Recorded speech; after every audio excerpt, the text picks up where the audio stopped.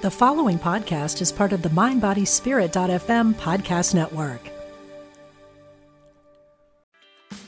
Meditation doesn't have to be a solo practice. Meditation is more fun with friends. Looking for a way to drop in and hang out at the same time? Join us online at Omega Institute for a meditation party with self-proclaimed meditation nerds Dan Harris, host of the 10% Happier podcast, Sabene Selassie, and Jeff Warren. This 3-day retreat will stream live from Omega's Hudson Valley campus May 17th to 19th. Don't miss the party. Reserve your spot at eomega.org/party today. When you need mealtime inspiration, it's worth shopping Kroger, where you'll find over 30,000 mouth-watering choices that excite your inner foodie. And no matter what tasty choice you make, you'll enjoy our everyday low prices, plus extra ways to save, like digital coupons worth over $600 each week. You can also save up to $1 off per gallon at the pump with fuel points. More savings and more inspiring flavors make shopping Kroger worth it every time. Kroger, fresh for everyone. Fuel restrictions apply. I had the same reaction when sitting on this boat with heavily armed people. I just thought, okay, we originally planned to go for a night dive that night, and that would have kept us in freedom. But I decided, no, let's take it easy. I'm here to relax, so let's just have this sundowner in the evening. And then because of that, we were kidnapped. So I thought like, oh, if only I hadn't done that. And I discovered struggling with your fate is making it even worse because you lose a lot of energy. Welcome to the Mentor TV podcast and stay curious with Patricia, Falco, Beccalli. Welcome back to another edition of COVID-19 from Crisis to Creation here on Mentor TV. I'm Patricia, Falco, Beccalli, your host. And before getting into today's very exciting subject, let me say thank you to all of you out there. You are so participating into Mentor TV, really co-creating, sending me ideas, making comments. So thanks very much also for potentially subscribing to the channel, hitting the bell button so I can always keep you informed when I'm about to release the latest video. So thanks for that. Now today, I really want to drill deep into our current series, From Crisis to Creation, here on Mentor TV.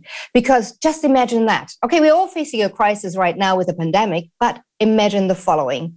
Being on holiday over Easter with your beloved parents, taking it easy, having a good time, and then being kidnapped from one moment to the next by militant Muslim terrorists, kidnapped, taking hostage, and then basically transferred and kept 140 days in the jungle of the Philippines. How does that sound for you as a crisis? I mean, is that something that breaks us or makes us potentially stronger through this crisis if we come out on the other side? Well, these are questions I have in my head, of course, not only after reading this fantastic book by Marc Wallert, Stark durch Krisen. I read it in German, but it just came out in English as well. Strong Through Crisis and the Art of Not Losing Your Head, which I thought was a very interesting subtitle.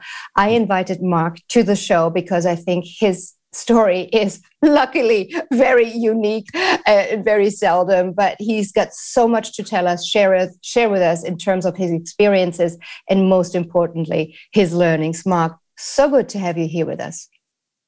Thank you so much, Patricia, for having me on your show. I'm really happy to be here.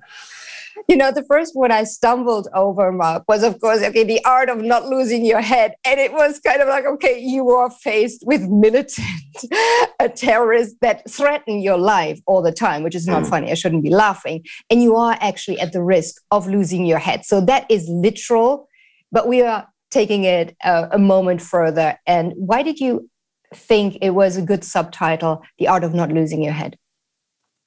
Well, that's interesting because, yes, you laugh and you should laugh whenever you're really threatened in a situation that you cannot escape from. So I actually used black humor a lot, and literally this phrase of not losing my head, this popped up in a situation where I was threatened, or we were threatened as hostages by our kidnappers. And they said, well, if no ransom money is paid, we have to chop off your head, basically, to behead you. And I discovered myself to have this phrase on my lips saying, "Oh, Marc, don't lose your head now." So this was a way of handling the situation already, and laughing sometimes is the last thing you can do. And I think so, better than nothing. Yeah, absolutely. And we'll get into this kind of strategy a little deeper. And of course, that situation where I think Abu Sabaya was just really, really frustrated in a moment of, I don't want to say truce, of pause, where this hostage negotiation was basically halted between trying to get you out, buy you out of the jungle, and nothing was happening.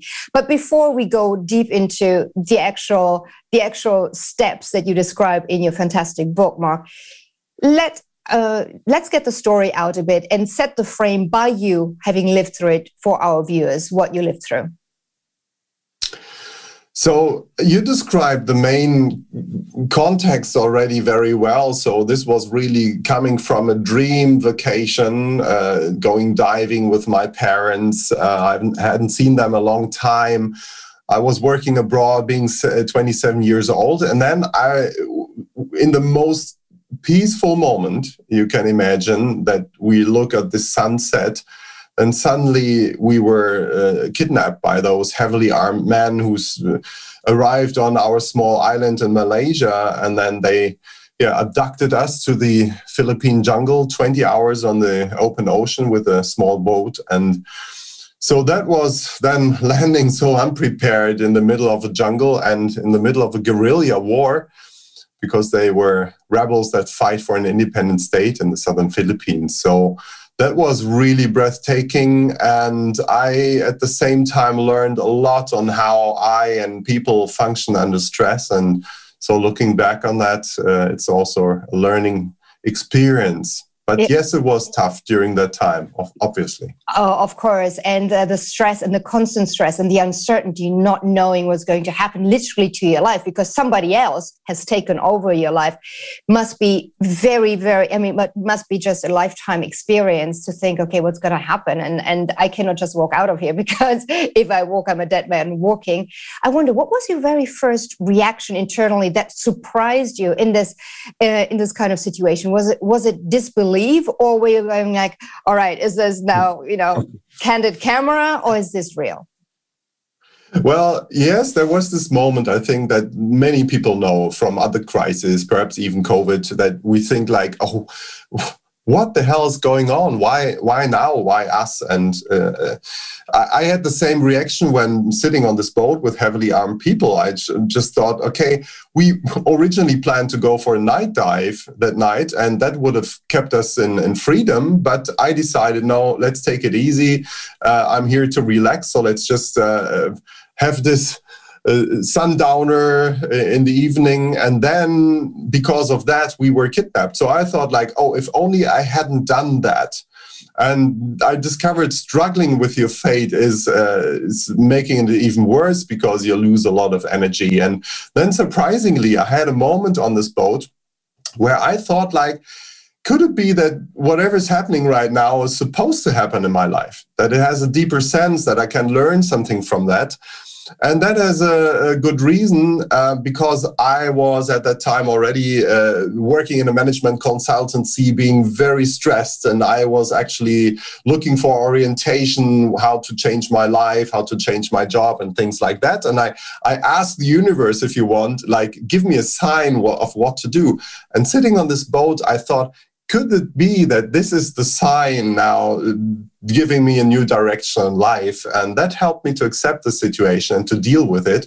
So this acceptance was certainly something very helpful, and something that surprised me, even myself, sitting on this boat and saying, well, could be a learning experience. Yeah, I'd say this is extremely mature under this kind of stress. I mean, life-threatening stress. And you just mentioned stress, and I want to go into acceptance as well. And the question of, okay, is this supposed to happen? However horrible it feels right now, but this is really, did I ask for it? How did I get myself into the situation? And the guilt that you felt, of course, going for the night dive, and also your mommy felt, because she suggested, okay, come out, leave that burnout kind of environment behind you. You need a holiday. And so she felt that as well.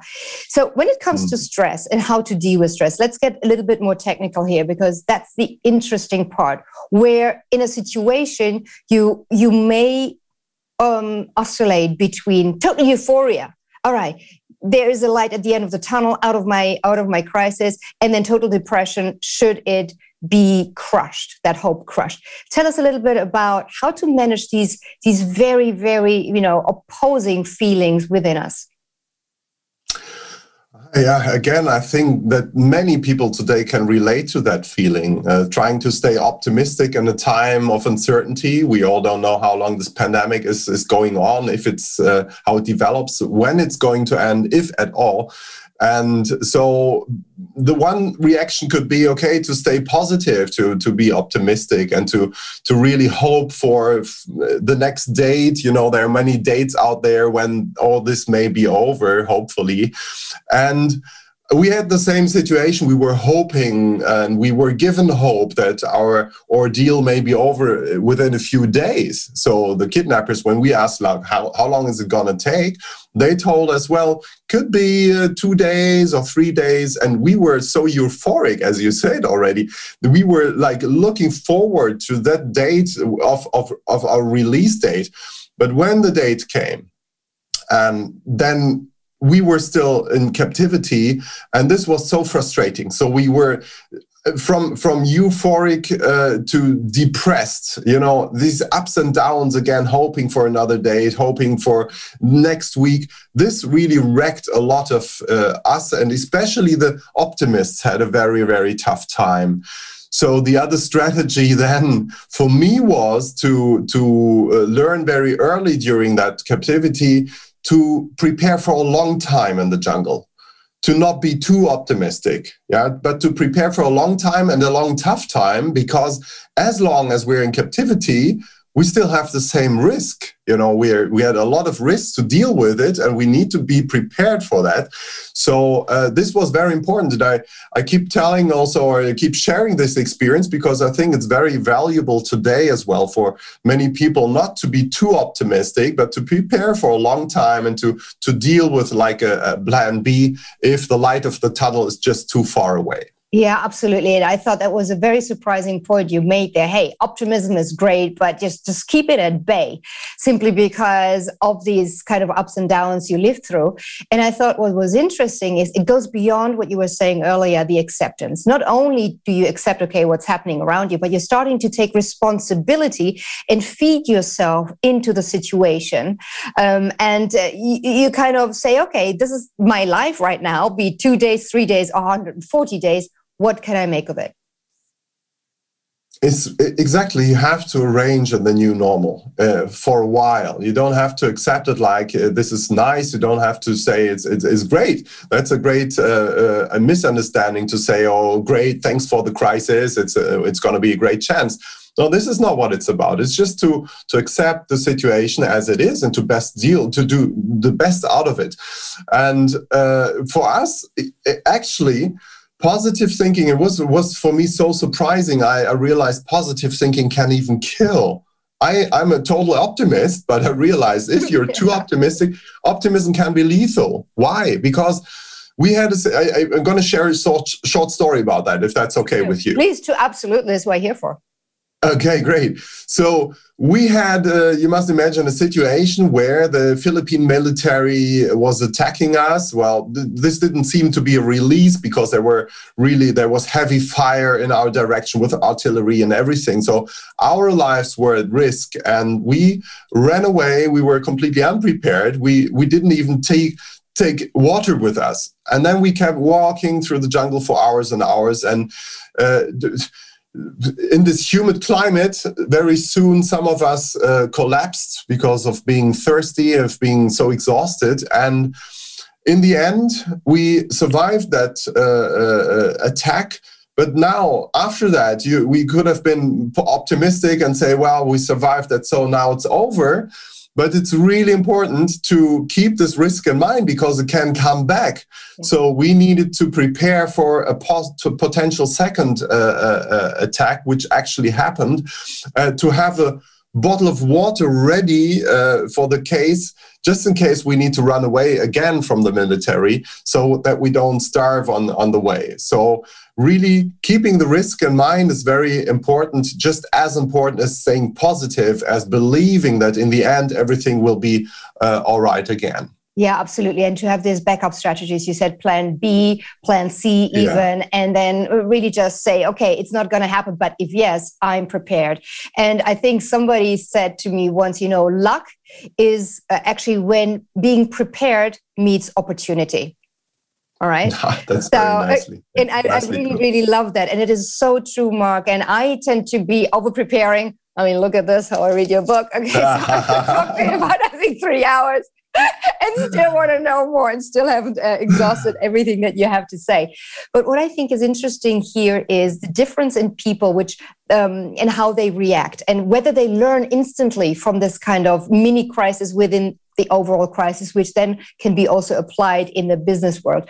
Because I wonder the person that may really change in that moment. All of a sudden, you've got somebody who doesn't look very extrovert or strong, becoming the hero, or somebody who never cared about anybody becomes the helper. Somebody who is always at the forefront going, yeah, we're going to make it, is going to retreat and say, to be honest with you, you take over. I don't want to say in vino veritas, but in crisis veritas. Is that something that you found?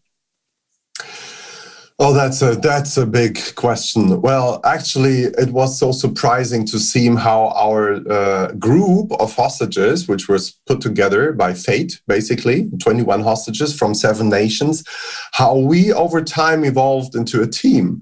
Because we kind of had situations where we had to deal with a challenge such as heavy rain, which is in the rainforest, is really something you don't want to experience. So we all were panicking, discussing what to do. And there was somebody in our group who had a very clever idea. He said, well, we have this plastic sheet, so let's just build a roof with that where the water can flow away. And this was very good because he started leading our team saying, well, hold here, make a knot there. And then we had this roof in the end. But even more important than this roof was the fact that we had a leader for whatever needs to be constructed if we are in such a situation. And over time, there were a lot of roles developing, like the first aid person in our group who was treating our wounds and illnesses.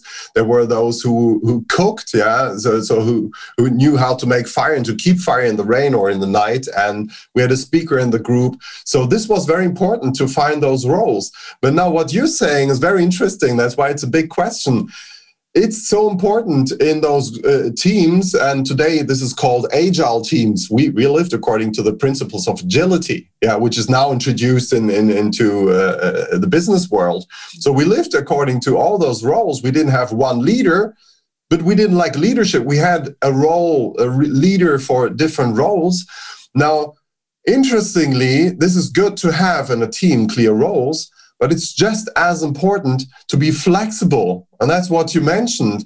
If an optimist is suddenly becoming a pessimist for a day, a good team has perhaps a pessimist who becomes an optimist. In that situation says, look, it's not just that bad.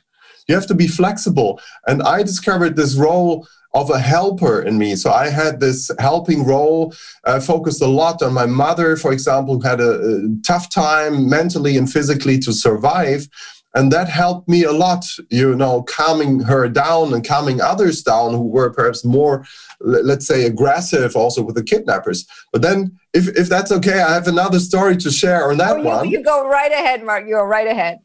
Good, because that closes the question, because now, I was a helper and I was also a diplomat. I tried to negotiate a bit or to facilitate the team conflicts and so on. But there was one day when I saw in front of myself that my mother's most probably going to die, where I freaked out. I lost my temper. And then something very interestingly happened, because I yelled at, I was, having a hard time on the kidnappers, yelling at them, and they were showing, okay, with their weapons, one more word, one more step, and we will kill you or others.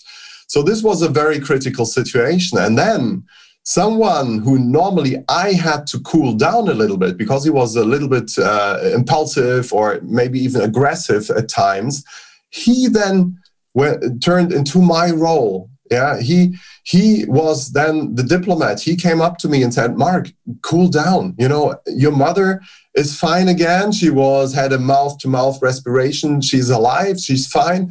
And he cooled down as well the kidnappers by saying, look, everything under control, Mike, is going to cool down. And that situation showed me a real good team is not just one where everyone has his role, but where people stay flexible on going into the role of another one if necessary. Absolutely. And that is the kind of social support you get. And I wonder to what extent it is also a learning process within the group. Let's put it this way. People always saw you as the helper and diplomat being different, but they see what difference your role, accepting that role and doing with that really makes in terms of group dynamics in certain situations. And they go like, I might be different, but that's a good way to handle potential situations. And then, kind of, you don't only swap roles, but you pull them out of something that you've either learned or had in you anyway. And that was always my question when I read your book, Marc, was, did you really change as a man? Do we all change as people due to crisis? Or is the crisis, the situation really pulling up all this potpourri of our 360 degrees characters that we are capable of? Well, both is true. So we do have our strategies that we developed in our lives, how to survive. That starts as being a kid when you start crying and you get a certain reaction or not. This will influence of how your reaction, how your strategy is to get help, for example. So you enter into a crisis with a certain set of strategies and strengths. It's good to know them, by the way. This is a very good thing to look back what helped me in other crises, if you're in a crisis. So, but then again, you can also develop new strengths. You can consciously, for example, learn from others. Role models, people who, for example, it was a good example. We had somebody who was a believer, who was a Christian, who invited us for his sunset prayer. And I usually didn't pray that way, but he said, come along. And so I learned from him, because I learned that praying is not saying that's what I expected. It's saying like, oh, please God, get us out of this miserable situation. No, he did something else. He said, thank you, dear Lord, for the sunshine that we had today. And the next day I had to laugh, because then I thought, what's he going to say today? It's raining. And he said, well, thank you for the rain, because we can refill our water resources. And then I realized after everyone had his turn of thanking for something positive on that day, no matter how hard that day was, that we turned out to be more positive in the end. And we practice this every night almost. So I learned that we can stimulate our optimism just by saying thank you for whatever is positive in a bad moment. Yes, absolutely. And you were talking about these survival strategies in your book, which I thought was fantastic. You already mentioned humor. I learned with a shock that you started smoking. Are you kidding me? Because of the stress, at least for a while, perhaps you gave it up. But humor and appreciation and, being thankful what there is. And you also speak about how different people reacted to just take their mind away from what was actually happening to them. Some of them meditated, others just started singing, others went into, going deep into the nature and the beauty of it. But I think in terms of how to deal with this, it was a coping strategy, but a positive one, even if you try to plug yourself out of that stressful moment, right? Well, there are two main reactions to stress, basically. So that goes back into ancient times. We all know this tiger coming along in the wild, and then you have two possibilities. You can either run away or you can fight. And these are two possibilities, and some people tend to run away. they're probably the faster ones, and the other ones tend to fight because they tend to be the stronger ones. And in our situation, we couldn't run away. That didn't make sense. We couldn't fight because there were hundreds of heavily armed rebels surrounding us in the jungle. We didn't know where to go. So this was in reality no option, neither nor. But in another sense, mentally, this was exactly what we did. So some of us were running away. They were dreaming away. They were sleeping. They were reading. After a while, we had some things like books to read. They tried to escape the situation just mentally. And that for a moment can help to just reduce your stress. That's fine. Obviously, if you're back suddenly because somebody's shooting around you, then sometimes re-entering into reality can be even more bumpy than just staying in reality. But anyway, it helped at times to just run away. The others were more the fighter type who thought, okay, I cannot escape the situation, but I can fight for a better situation, for better conditions. And that's what we did, for what many of us did. That's what I did, for example. So in a situation, sitting, for example, just on the floor, on the ground, on coconuts for weeks and weeks, this was really turning out to be a back aching experience, a serious one. So I decided to take the opportunity when we had some wood, we had a saw and a hammer, and I started constructing a chair. So a chair, and it was such a relief to sit on this chair. This was great. But even more important for me was the feeling that I can actually do something. I can kind of attack. I can do something to improve my situation. And this is a very common resilience strategy called self-efficacy, that you can do something, that you have the feeling that you're able to do something. And like that, you get out of this victim role and you get into dealing and handling the situation. Yeah, absolutely. And that would have been my next question, because this is exactly what I find fascinating, is just do something. Doesn't matter what. Yes. Activity, it empowers you because you are doing something. It's not you having things done around you. And this empowerment puts you in a different mindset because you're thinking, okay, I'm contributing. And I wonder to what extent actually really this impacts to get out of this, why me, I'm a victim, to eventually being a winner. Exactly. And it's as simple as you say it. Do something. It doesn't really matter what you do, as long as you do it. Yeah. So if you have the feeling you can improve your situation, you can do something about it, it already gives you inner strength because you're not the victim of the external circumstances. You become, again, the captain of your own boat. Absolutely. And there are so many other strategies, and I really say people need to read through them because we could go through all of them, and they're very, very efficient. Last one on this subject before we moving on to the second part of your book, which is when you were then freed, is, the relationship dynamics. We talked about it amongst the hostages, but what was in my mind, and you also talked about, is the relationship between you and the hostage takers, so the terrorists, because spending more or less also 140 days with you in particular, more or less with the same people, I wonder to what extent you build a relationship, it also becomes collaboration, or whether this is something that doesn't happen. Oh, it has to happen. It had to happen because we were so dependent on them.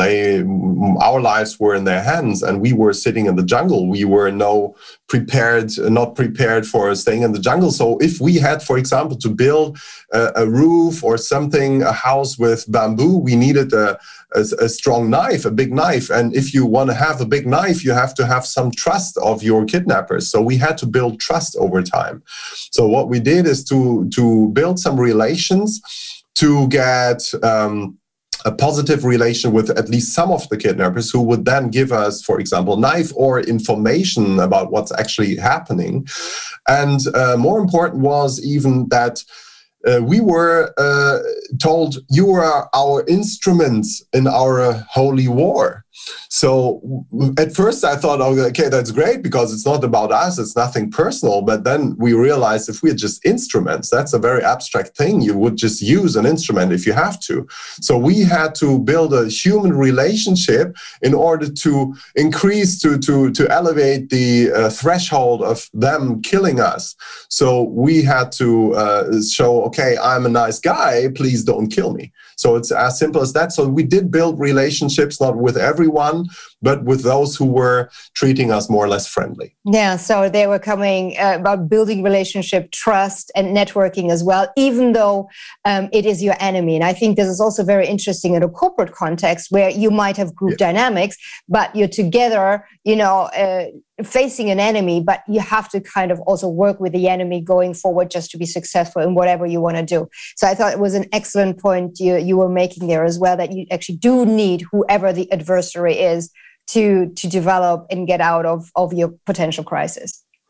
All right, let's move on. And I have to say, reading through the second part, and again, I shouldn't really laugh, Marc, you being freed, very emotional, very beautiful. You learned a lot, and you felt this is a second chance for me, a second part of my life, a renaissance. I'm ready for everything. Going through this kind of crisis of being, kidnapped, it prepares me for everything.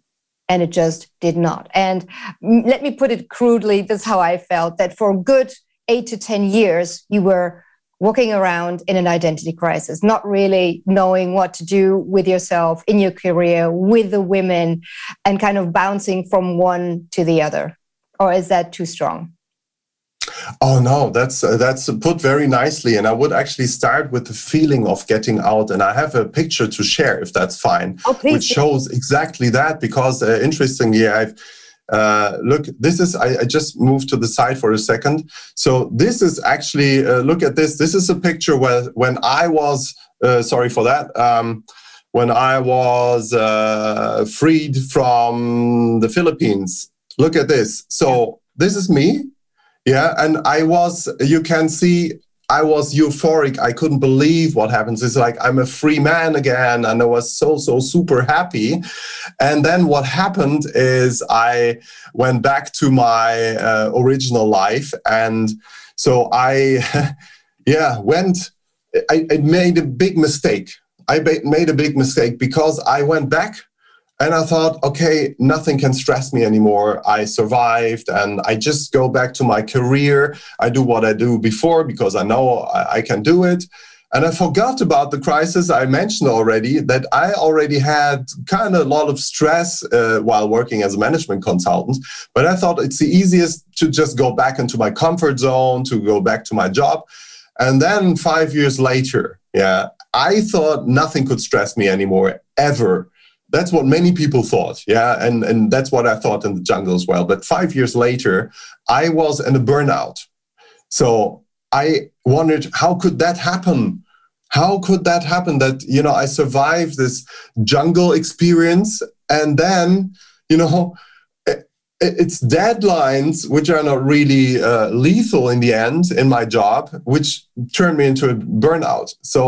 And then I had another lesson to learn about crisis. So I wasn't just as enlightened as I thought I would be. I still had to learn a lesson, and that took me quite some time. Also in my private life, you're totally correct. I had the same circle of circling around the same crisis, having relationships which were great. And then I had a crisis, and then it ended, and I had a new relationship, and it ended. It was just like a jumping jack, up and down, up and down. Yeah, the crisis loop, you describe it as that. And what I thought was so fascinating is that you said, okay, I'm going to get out of my job. I'm going to be a jazz musician. And I go, yay, cool. And that is fabulous, which was then also the beginning of the end of a relationship you had with one of those ladies. So I think this is very important to know that even though you went through a crisis, life is still different, and that we tend to fall back into whoever we are or were before this crisis. So not everything has changed, and we tend to just go back to what we know, because the kind of jungle we face in our Western world is still a jungle, but very differently so. And then I wonder, okay, so you find yourself, and again, it is the pain that really makes us move and change, even though change is constant. So this is one of the sentences you also said. And you had a couple of epiphanies that made you then realize, no, I need to change the modus operandi of my life. And one I thought was really funny, the owl. So if you want to, relate to our viewers what the owl was, and then also a very dear, wonderful lady you dated, splitting up with you, saying, "Marc, whatever you are about, it ain't for me." And pum, you were toast, basically. But tell us about the owl first and why that really literally hit you. Well, that was a magic moment in my life. So I was late 30s. So about 10 years ago, I was working again in my old job, if you want, being senior controller with the team. And then I was so stressed. I went in my car, going home late night with the colleagues, still discussing kind of Excel tables, how to calculate the budget for the next 5 years and things like that. And I was so in that world when suddenly there was this boom, this sound, we were sitting in the car and I thought, what's that? And I went out of the car, went back the street, and there was this little owl sitting. And that was a magic moment because you must imagine that it's a long story, actually, because just a few days before that, I had an owl expert because my back then girlfriend, her father was into owls for some reason. And we visited him and he said, look, if ever that happens to you, have a blanket ready. And I did have a blanket ready, in my car to fetch that owl and to then bring it to him, because otherwise with a broken wing, that would actually not survive. And I realized when treating this owl, when taking this blanket, when walking through the snow, through the dark in my black suit, I had so much power, I had so much clarity. And I missed that clarity in my job. And I realized I had that clarity when I was actually kidnapped, because I knew exactly what I do and why I do it. I did it in the jungle just to survive, to be a free man again. And here I did something for this little owl, and I realized I want to have more of that feeling in my life, especially in my job life. So from that moment on, I did not become like an owl doctor. That's not the case. But I thought, okay, I have to find out how I can get this feeling into my life. And I realized, okay, when working with and for people, that's something I really like. It's not really working with numbers and abstract processes what is really kicking me in my life. Yeah, absolutely. And just to interject there, Marc, is exactly where you then transitioned and being a coach and coaching people about, corporate life and what you learned. What I thought was really, really interesting is that you had this moment of clarity where I wondered, hey, we always talk about freedom of choice as a privilege. But is it, or is it just confusing? Do we really appreciate enough that we are active human brains that can make choices and take that responsibility, not just bump around, and how this choice of doing what you want is being taken away from you, let's say in the jungle situation, all of a sudden gives you the clarity, I know what I live for. I have my purpose. And that is exactly what closes the circle on that part of your book. You found your purpose in. Exactly. So I suffered at some time in the corporate world of all doors being open. I was successful, even though I was pretty stressed, but I was successful and I could do so many things. And I thought okay, what a choice. I didn't know what to do really. And during my captivity or when being kidnapped, I actually found a certain relief that I don't have any choice. I just have one thing to do, that's to survive. So I wondered, what is this one thing in my life that I'm really willing and able to do everything for and very sustainably, so where I stay healthy and strong. And yes, I found my purpose from this little event with the owl, because I kept thinking how to get this feeling into my life. And I realized it's working with and for people. That's the short way I can put it. When I see that I can make a difference in other people's lives, And so today, what is most rewarding for me is when I'm having a keynote. So that's what I mainly do, is to give keynotes or talks for companies or teams or open ones. And when I get a feedback that people say, okay, I could relate to your story, and that actually made a change in my life, a positive one, then I have this feeling I do something which makes sense in my life as well, because I know what I'm actually working for. So Absolutely. That definitely was a great learning for me. And I did not learn that during my captivity, but freedom is something I have to say I learned from my captivity, that freedom and peace is something great in life that I didn't cherish before. I thought it's just a given. So that's something that stayed until today. Yeah, and that makes me ask, what were the main values that shifted within you? It is, well, as I said, I haven't become enlightened. I just broadened my my scope of experience. So sometimes I think of the jungle and realize, okay, I'm now free to decide what I can do, which is great, as long as I know what I want to choose and what I want to do. So I think I cherish a lot more those givens of freedom in life, which many people, by the way, today start to cherish more and more with the COVID situation. I mean, because they are not free to move, they're not free to meet, and they are longing for the same situations as I did when being in the jungle. So to meet a friend, just to have a drink together, people are waiting for that. And I think this is something, a value, which is a positive outcome from such a crisis, that you can actually cherish more what was given before. Yeah, absolutely. And one of the stories I loved is when you said, you know what, after weeks and weeks of just having rice, I got a sweetie. And all of a sudden I had this unbelievable bang of an emotion to, for the first time in, days and days, if not weeks, having something sweet. And that made you really realize how value can shift from a commodity to an absolute luxury. And this is why I was asking, has your sense of what is luxury these days changed to what is lifestyle, to what is really appreciation, a cool beer with your brother, or the Rolex watch, not to mention all the other brands. And I'm sure there are some dramatic shifts potentially. Well, to be honest, you get accustomed very easily to those luxury and comfort aspects of life. That's what happened to me. So for the first day I showed you the picture, I was so super euphoric. I couldn't believe I can just go to a toilet, which was a luxury. After months, to sit there, to flush, to wash your hands. You're not saying to your toilet, good morning, toilet. I'm so appreciative of you. Yes. That doesn't happen. It was, but not for long. It was for some days. It was crazy. I was thought it's amazing, this normal life. Just the small things as well. It wasn't about the Rolex or anything. It was really about the toilet. So that was interesting for me. But then I realized and I think humans just get accustomed to this external kind of motivation or luxury. And what really is sustainable is if you find your inner values, what is really important, what is really valuable to yourself as a human.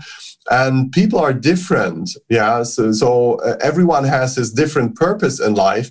And this, for me, finding my purpose working with and for people this was a sustainable thing. And I think that changed my value, that I focused my time not on getting money for being clever and doing analytics, but sharing emotions, sharing a story in order to inspire people for their own lives. Exactly. And what you're doing right now, I think, is so fundamental. And a couple of last questions for how you apply what you learned there in the corporate world. What are the main elements that make a group a team? Well, it's this process of team building. And so, perhaps this Bruce Tuckman four-phase model of forming a team. Then there's the storming phase with a lot of conflicts. And then it's a norming phase where you agree on roles and of ways how and what to do. And then only then it's a performing team. So I realized we were not a good team because we had no conflicts. no, we were a good team in spite and thanks to the conflicts that we had, because there was the storming phase that put us into the situation to grow into a performing team. And this is one of the messages I share in my talks with companies when it's all about team building, that it's important to know that conflicts, whenever a team changes, the structure changes, when there are new challenges, conflicts are an important part of this phase before you can perform. So don't hold down, don't try to eliminate the conflicts, try to use them and turn them into something creative. Yeah, it's a communication culture. So I think if that is something that is allowed to have conflict and it doesn't become personal, but it always goes about what you're trying to achieve, I think that is a big step. Well, conflicts by nature become a little bit personal for a moment, but it's important not to say, okay, it's wrong what you do, but it's important to ask, why is it that you do it? If in the private life somebody slams the door, that's perhaps not very kind, or if somebody leaves a meeting, but it's important to understand what is his value that is obviously in discussion, which is not seen, and to discuss that, to find a way of dealing with that, and not to just say you never slam the door again or you never leave the meeting again, because that's just how do you say, that's just how the conflict shows, but the inner conflict, that's where we can learn something from. Yeah. So it can be personal for a moment, and usually is, but then go ahead and try to understand. Resolve it positively and with a certain outcome, which is beneficial for all the stakeholders.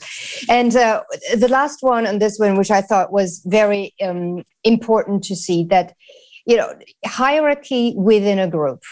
What is more conducive for the outcome? We are agility. You mentioned it already. We are in an environment. Yeah. It's a VUCA world. You go into that subject as well in your book. And I wonder how to really see whether there's actually a crisis in the team. You have the obvious crisis when the team just doesn't work. But what about the silent crisis? How can a manager find out through the group dynamics that there is something bubbling underneath, which in the long run is really damaging?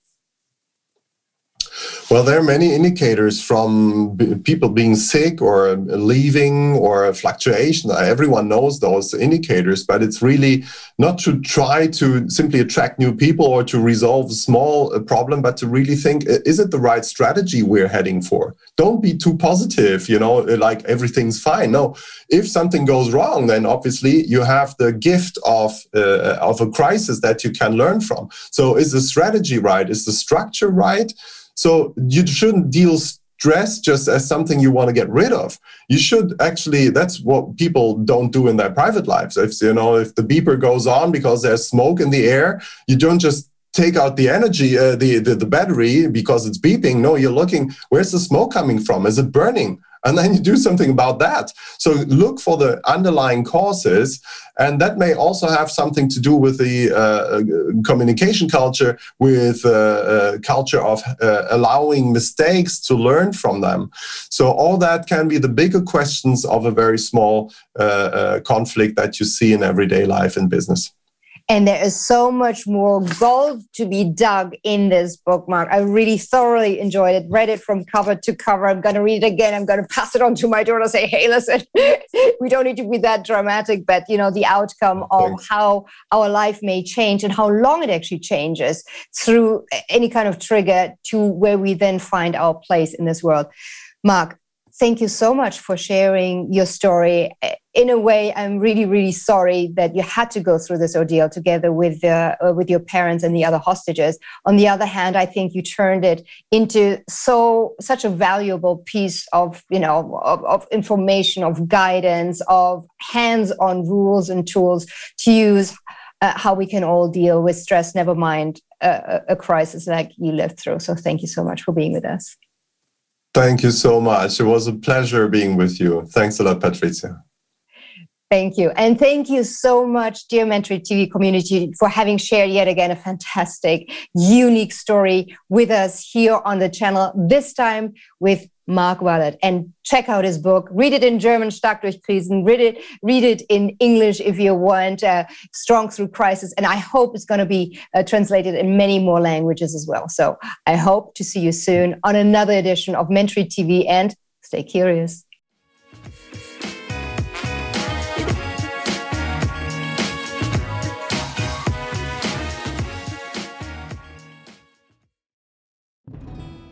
Hello, I'm Dr. Stephen Farmer, and I am an author, teacher, psychotherapist, and shamanic practitioner. On my podcast, Healing for Your Soul, I welcome some amazing guests and introduce you to some healing techniques like earth magic, working with nature and animals, and really getting to the heart of what is keeping you stuck. I want to help you deepen your spirituality and let go of blocks that are holding you back. Let me help you in this journey called life. Part of the mindbodyspirit.fm podcast network. Subscribe and follow wherever you get your podcasts so you don't miss an episode.